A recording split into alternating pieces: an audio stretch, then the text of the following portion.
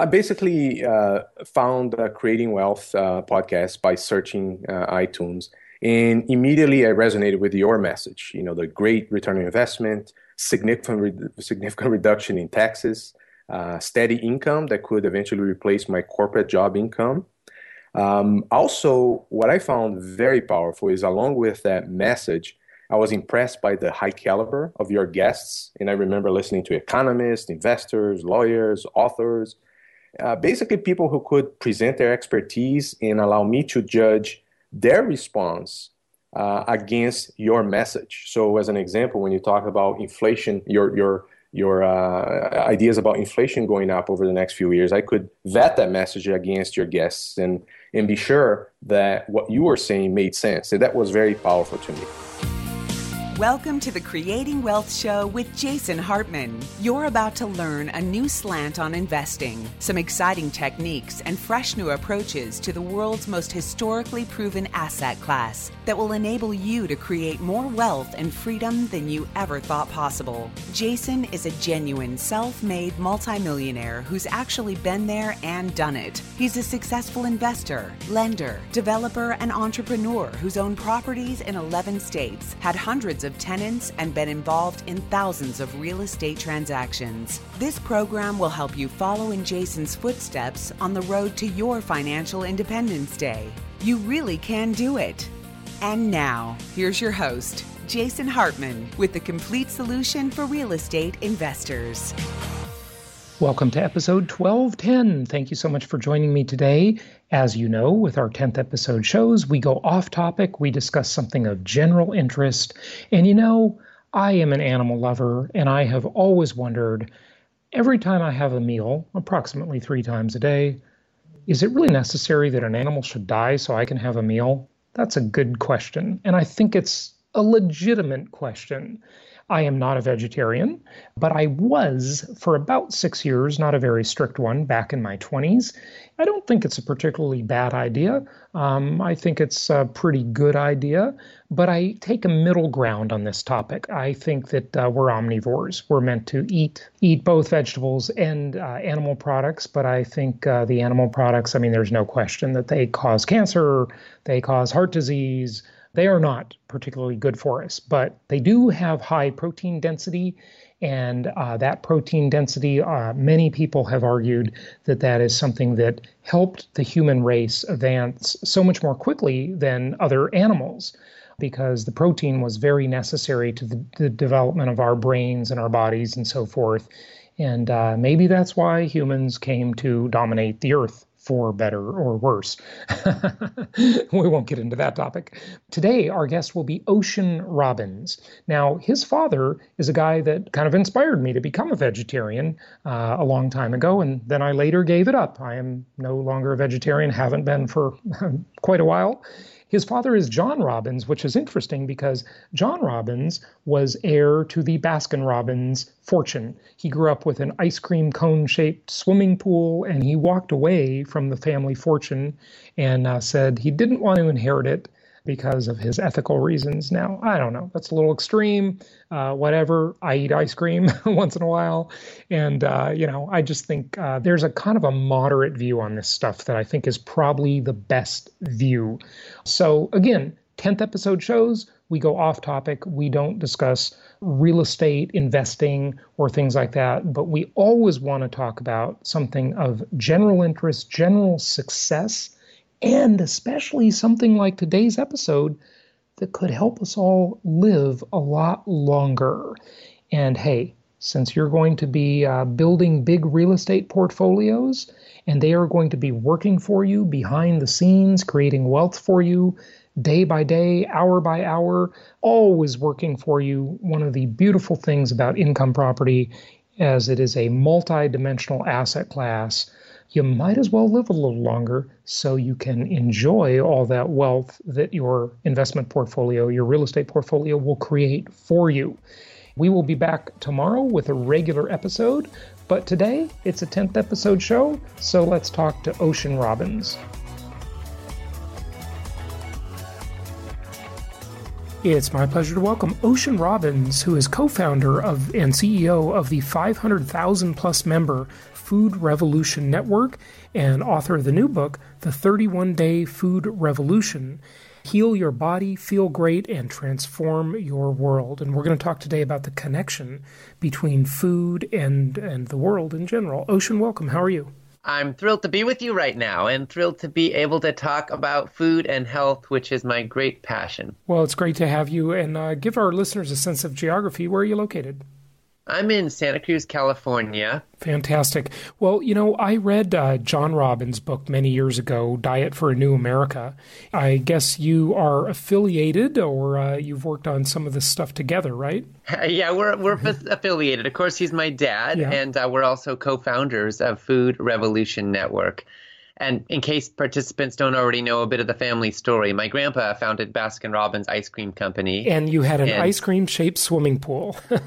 Well, there you go. Yeah, my dad was groomed to one day join in running that company. And then when he was in his early 20s, he was offered that chance, and he said no. And he walked away from a path that was practically paved with gold and ice cream to, as we jokingly say in our family, he followed his own rocky road, ended up moving with my mom to a little island off the coast of Canada where they built a one-room log cabin. And they grew their own food and everything, Yeah, and they named their kid Ocean, of course, as well.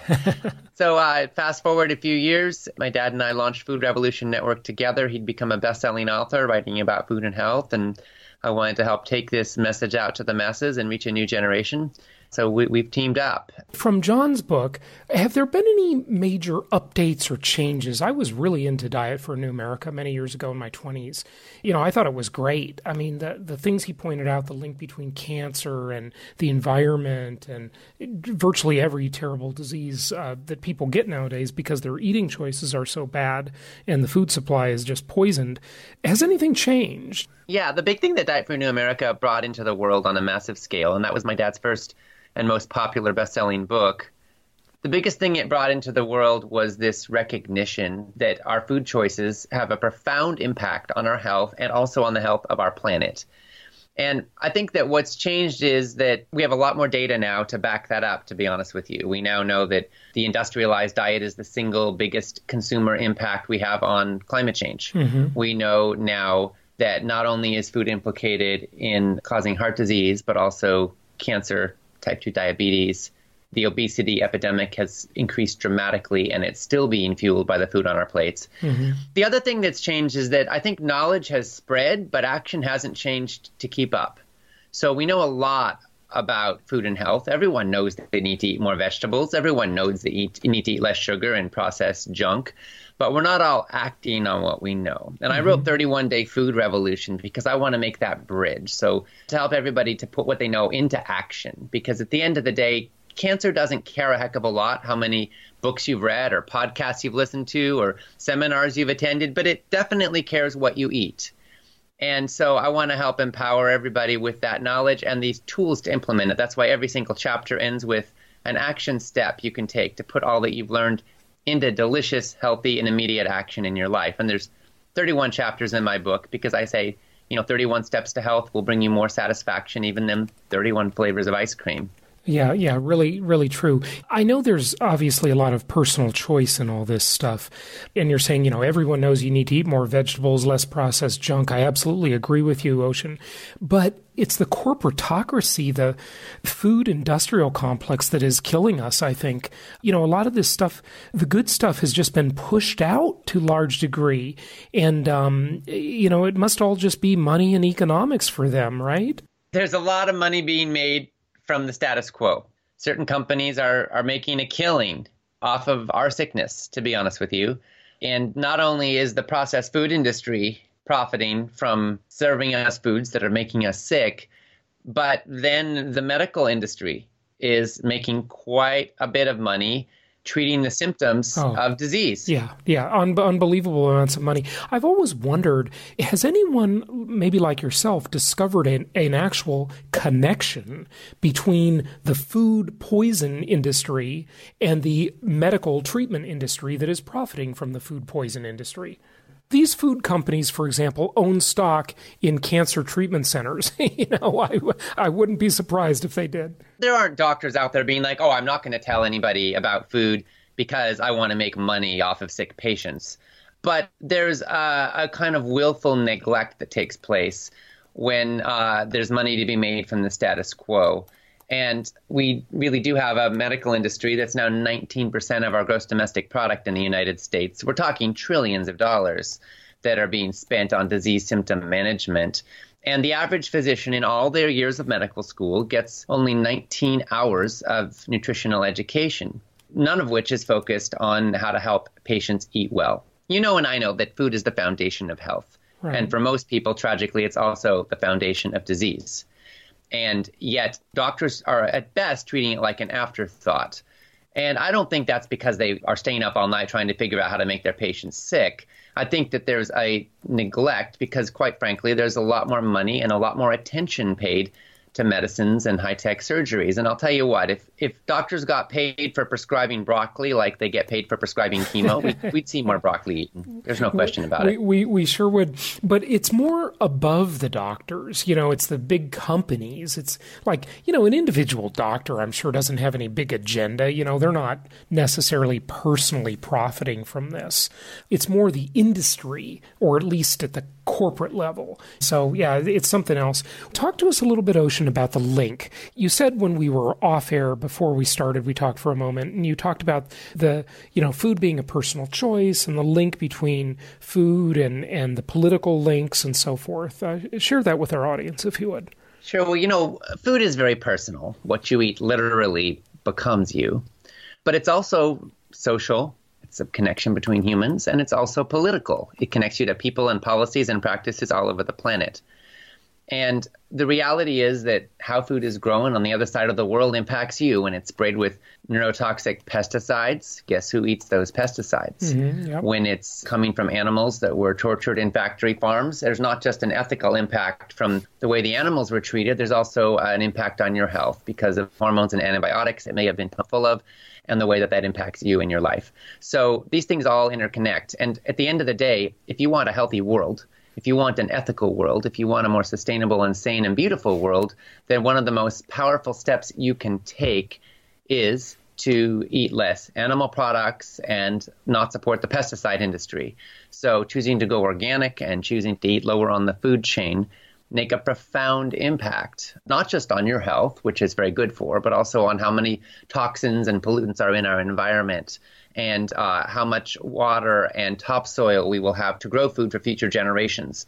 The reality is that the industrialized farming system is incredibly unsustainable, and it's wreaking havoc on our planet, and it's also wreaking havoc on our health. So when I call for a food revolution, I'm saying, look, this is one revolution you can fight with your knife and fork, and everybody wins. You win. Animals win, and quite frankly, your planet wins. Okay, so explain to the audience. I mean, I learned this when I read your father's book years ago. Eating lower on the food chain. Eat low on the food chain. What does that mean? You know, what it means is that if the food chain is basically that an animal eats a plant and then another animal eats that animal, and the higher you go up the food chain, the more you concentrate any pathogens that may have been eaten down lower in the food chain. So, for example, fish that consume smaller fish, that consume smaller fish, that consume algae, they can be at the top of very long food chains sometimes, and then they concentrate mercury and PCBs and various heavy metals in their fatty tissues, which means that if you eat certain fish like shark or swordfish, you're going to get a massive dose of toxins, which is why it's often recommended to not eat certain fish. And the same is true with land-based animals as well, particularly when they're not fed an organically produced diet. So eating lower on the food chain from a toxicity standpoint means eating more foods directly that haven't concentrated pathogens in their bodies. But it also has a significant impact on our ability to feed future generations, because it takes about 12 pounds of grain to produce 1 pound of feedlot beef. It takes about 4 or 5 pounds of grain or soy to produce a pound of flesh from chicken or pig. The rest is essentially being wasted. It's turned into hoof and hide and bone and feathers and manure, and it's energy that's expended by the animal as it lives and breathes. Right. And so if you're concerned about future generations having food to eat, we need to realize that livestock is essentially a protein factory in reverse. It's taking our protein and wasting most of it. And if we want to feed future generations and have a sustainable planet, then eating lower on the food chain, eating more plant-based, is a powerful step you can take. So the lowest you can eat on the food chain is a vegetable, because the vegetable didn't eat anything to grow. It just grew out of the earth and you eat it. And so you're eating very low, the lowest you can on the food chain, right? Exactly. Yeah. Yep. Fantastic. And it just so happens that a more whole foods plant-based diet based around unprocessed whole plant foods is not only the best for the world food supply and helping save farmland to grow food for people, it's also the best for your health. These same foods turn out to be the most potent fighters against cancer and diabetes and obesity and Alzheimer's and heart disease. And that is such wonderful news, Jason, because it means that we get to make a choice for our integrity, and it has a positive impact kind of across the board. Yeah, it definitely does. After reading your dad's book, I remember my girlfriend at the time gave it to me, and it really did change my thinking a lot in a great way. I did become pretty much vegetarian for about 6 years, and then I must admit I gave it up. My thinking now, though, is that, first of all, when we look back 100 years from now, and we look at the way we produced animal food today, I think we will be absolutely disgusted with ourselves. We'll think, what a bunch of barbarians that lived back in 2018 and the way they produced meat. I mean, that was just barbaric. And it has been for decades and decades now. But I have a theory about meat and animal products. Tell me what you think of this. It's totally my own theory. I have no idea if it has no big scientific research. But here it is. Basically, when we were, primitive peoples, catching and eating an animal was a very rare occurrence because it's hard to catch an animal, right? That's a very difficult thing to hunt, especially with the primitive equipment with a spear, and a few tribesmen, or cavemen that they had back then to do it. Versus eating vegetables was really easy. You could just live off the land, so to speak. So meat was a rare thing, and it was maybe a celebration. It was a special occasion versus 3 times a day, right? So if someone listening isn't going to say, hey, I'm not going to become a vegan and, I'll just tease the subject for a moment. I'm not going to be a hippie, okay? There's just a healthy, logical thing here. It's definitely better to eat low on the food chain. There's no question about it. I think we eat way too much meat, dramatically too much meat. I do honestly think we are omnivores, though. It's just my own opinion. But the meat should be a rare occurrence, a special occasion, if you will. Yeah, I mean, if you look at the history of humanity, people have always eaten whatever they could find in their particular ecosystem and time of year. So down through history, people ask, what did people eat in Paleolithic times? It depends where in the world they lived and what season it was. But when we look at our Paleolithic ancestors, one thing we can see is that they ate a lot of fiber. In fact, modern estimates are that on average, they got around 100 grams of fiber per day. Now, the average American gets about 15 grams of fiber per day, and the recommended daily allowance is about 30. So the average American is getting about half what they should. About 5% of our population is getting the recommended amount. We think that our ancestors got, on average, about 3 times the recommended amount. Now, let's be clear here where fiber is coming from. It's coming from whole plant foods. There is absolutely none in any animal products, none whatsoever. So, in fact, people who are on the so-called paleo diet are often eating a lot of animal products when the reality is that's probably not how it went down for our ancestors. But, whatever our ancestors ate, I mean, they ate a lot of bugs and grubs and stuff most of us wouldn't be caught dead eating today. Right. So let's look at what's best for us now, I think. And when you look at the data, there's a decent case to be made for going totally plant-based, and there's a decent case to be made for 5 or 10% of your calories coming from animal products. And at the end of the day, I think each of us needs to find out what makes sense for us in this context. But the average American gets 34% of their calories from animal products. So my basic perspective is less meat or no meat. And if you're going to eat meat, then better meat. Go with pasture raised from animals that were treated decently, that saw the sun, that ate grass if they are grass eaters, that pecked around in the dirt if they're birds, and choose the humane and ethical direction there, because it's better for your conscience, and frankly, it's also better for your health. But the big picture is we need to eat a whole lot more vegetables, and almost anybody Who's paying any attention to the medical literature will agree on that point. Yeah, I couldn't agree more. Is there anything else you want us to know about vegetables, what vegetables in particular, how to eat, what to cook? Sure, well, I love whatever. vegetables. Yeah, They're me too. Amazing. I love them. They're great. Sure. I'll tell you, Ocean, whenever I'm feeling like I'm getting sick or getting a cold, and I just have been sick, I rarely get sick anymore, but it got me the other day. If I eat vegetables, it's like a superfood. It's amazing how it just helps me recover so much more quickly. Vegetables are amazing. I'm glad I liked them. Some people don't like them for some odd reason. They don't like the taste of them. I think they taste wonderful. They're a bit of an acquired taste. It takes some getting used to. But, your taste buds regenerate in as little as a couple of weeks. I mean, if you've ever burned your tongue, you can see how quickly your tongue recovers. Mm-hmm. So your taste buds are constantly replenishing. And what this means is that they can actually change and your habits can change pretty quickly. The way I look at it, at the end of the day, what charts your destiny isn't so much your passion or your big ideas. It's what you actually do day in and day out. It's your habits.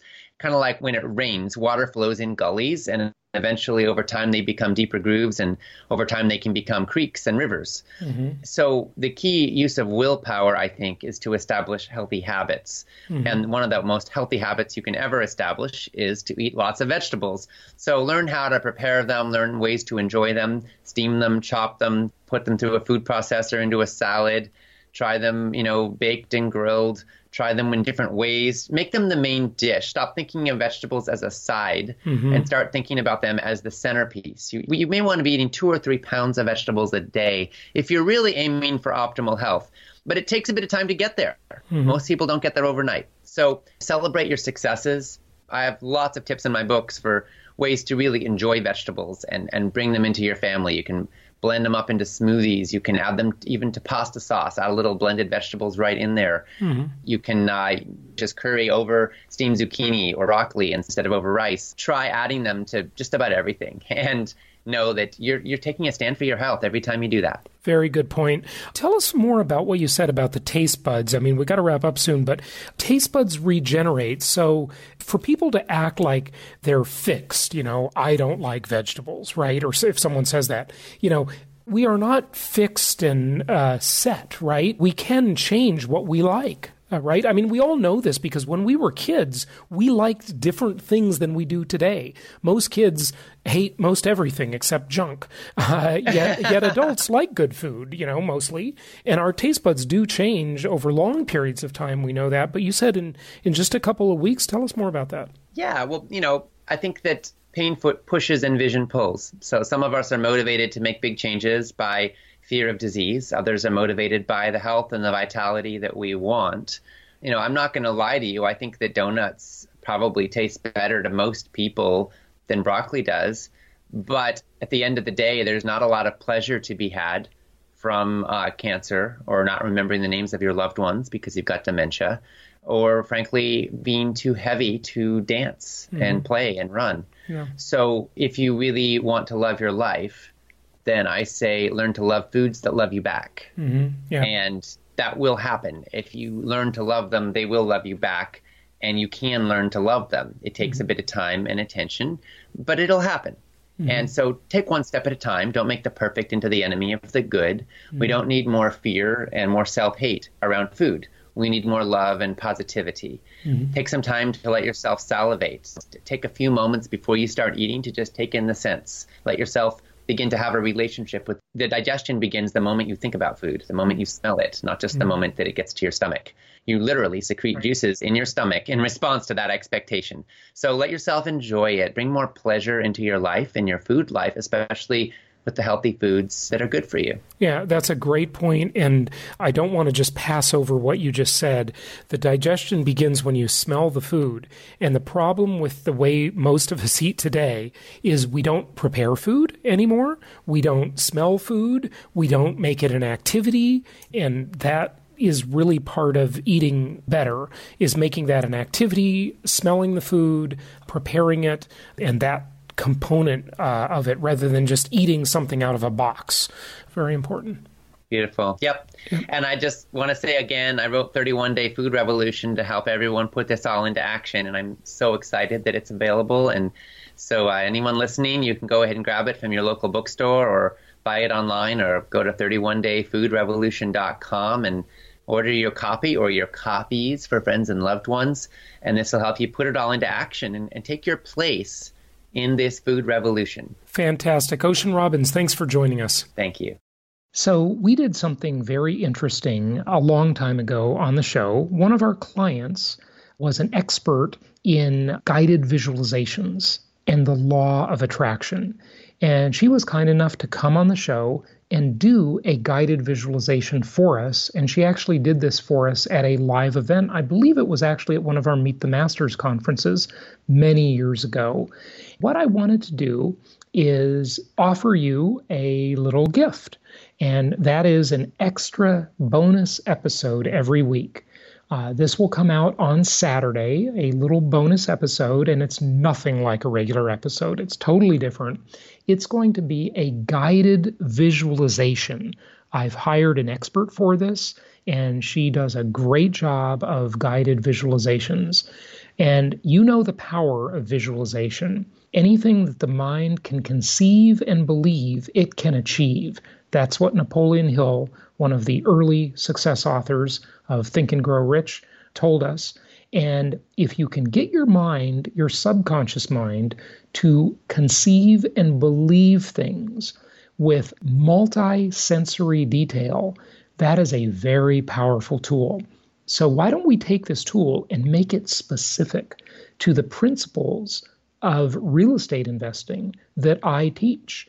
And we will do that. We are customizing guided visualizations. We hired this expert, and every Saturday we will release a very short guided visualization as a 6th episode per week on the podcast.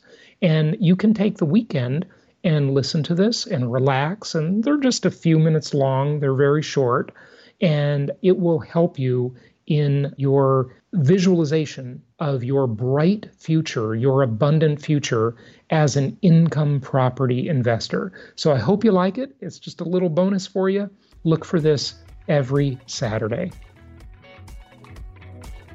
Thank you so much for listening. Please be sure to subscribe so that you don't miss any episodes. Be sure to check out the show's specific website and our general website, hartmanmedia.com, for appropriate disclaimers and terms of service. Remember that guest opinions are their own, and if you require specific legal or tax advice or advice in any other specialized area, please consult an appropriate professional. And we also very much appreciate you reviewing the show.